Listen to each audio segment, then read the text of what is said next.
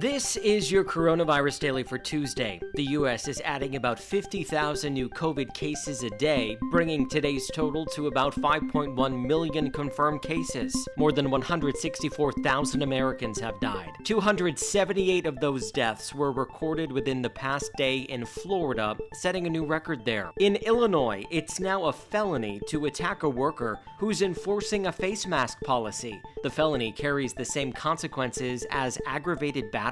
We're doing this for the people who have to work in the stores where their bosses won't enforce public health rules, thereby putting their lives and health at risk.